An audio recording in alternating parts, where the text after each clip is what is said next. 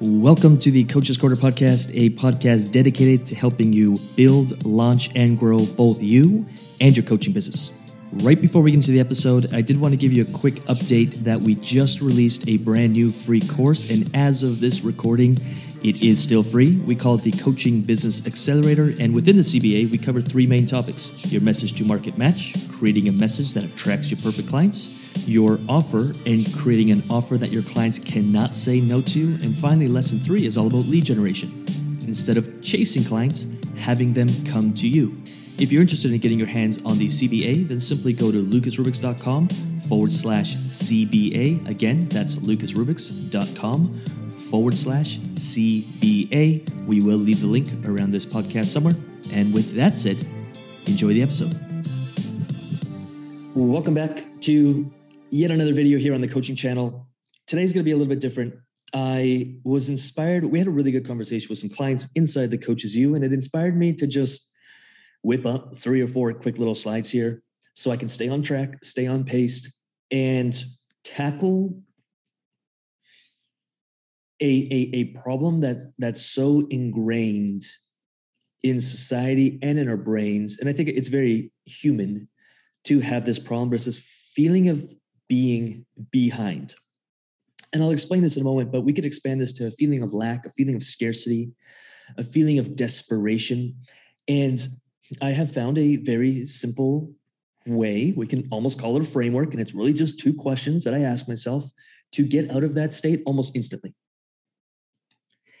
And it takes some reprogramming of what we think are our definition of success and what our definition of progress is and what our definition of winning is.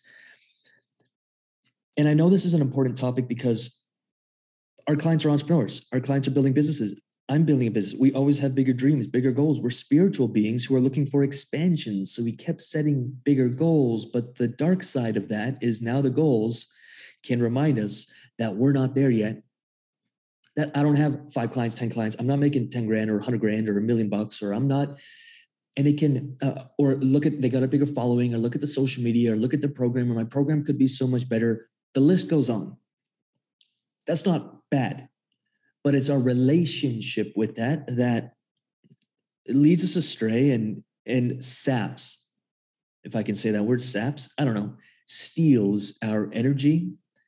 And we start focusing on the wrong thing, which is how far we have to go, instead of focusing on the right thing, which is doing the thing we need to do right now to move us closer. So I hope you find this video helpful. Just got 2 or 3 slides to keep me on track here. Success is a progressive realization of a worthy ideal. Earl Nightingale. I remember when I read that quote, this is probably 6 years ago, I read that and I started working on reshaping my definition of what success is. I thought success was getting something. I bought my first condo. I don't know, I was like 24 or something. I banked my first 100K in a bank account right before I bought that condo when I was like 23, working on the oil rigs. I had 2 vehicles. I had 2 motorcycles. I kept thinking that it was these things that equaled success. And when other people started telling me, I remember even my parents being like, oh, you're doing so well, AKA like you're really seeing success. And inside I felt dead. I felt like the least successful person on the planet because I have so many inner demons. I wasn't happy. I wasn't waking up excited. I had a lot of anxiety. I had a lot of stress. I had a lot of fear. I was thinking negatively all of the time. I always saw the worst case in everything. And I was like, if this is what success is, I don't want any of it.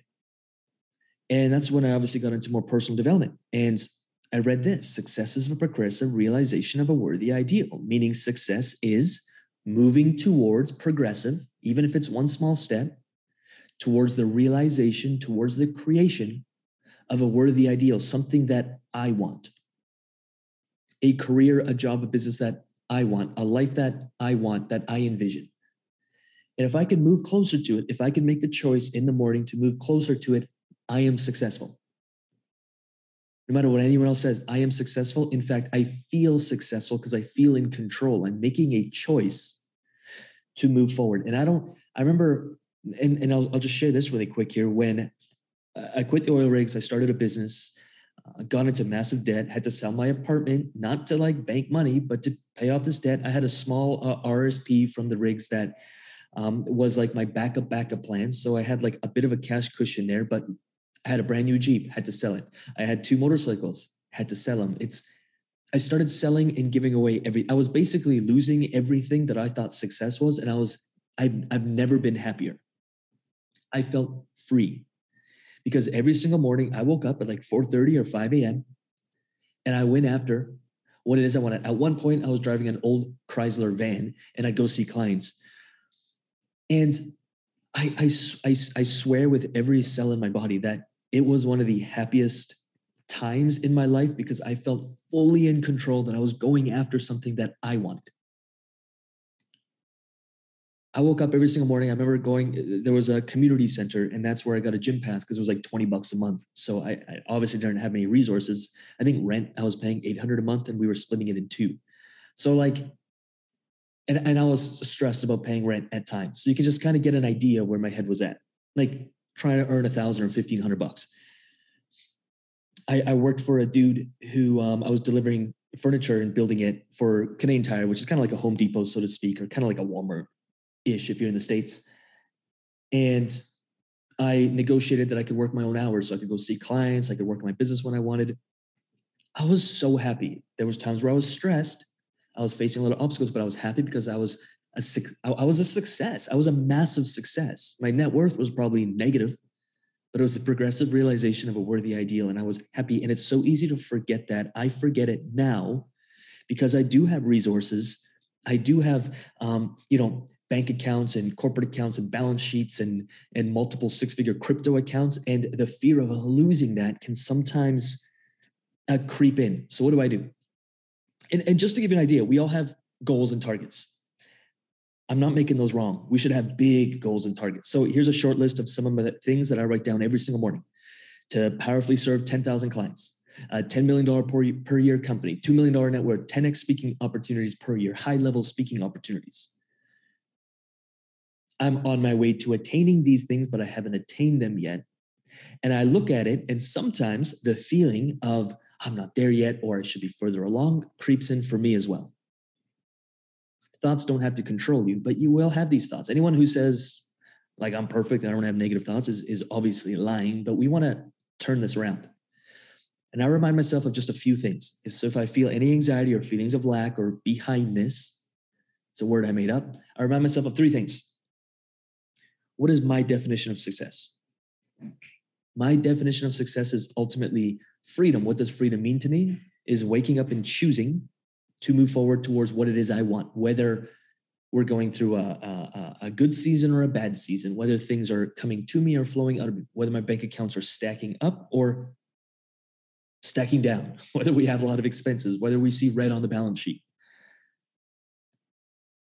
It's so easy to tie your net worth with your self-worth or with success and material things, like bringing in material things to like the definition of success. It's not.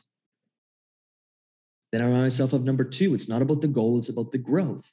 You, me, everyone who's in this game is here thinking that we set these material goals and these targets, thinking it's the material thing we want, but it's just the physical manifestation of something much deeper, which is a spiritual desire, a soul desire for growth. And so we set these big targets. I set $1 million company because I know the growth I have to go through, leadership, teams, little pods of teams, and me pouring into other leaders in the company and bringing that up is going to force massive growth for me. And that's ultimately the reason I want it. Sure, the money will be nice and I'll be able to have a few extra things that maybe I don't have now, but that's not the ultimate goal. The ultimate goal is growth. And I remind myself of that.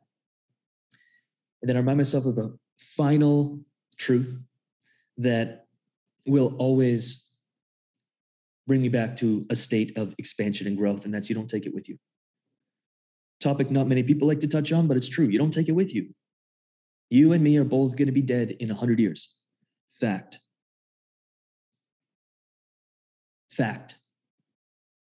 Like, take that in for just a moment. You and I are going to be dead.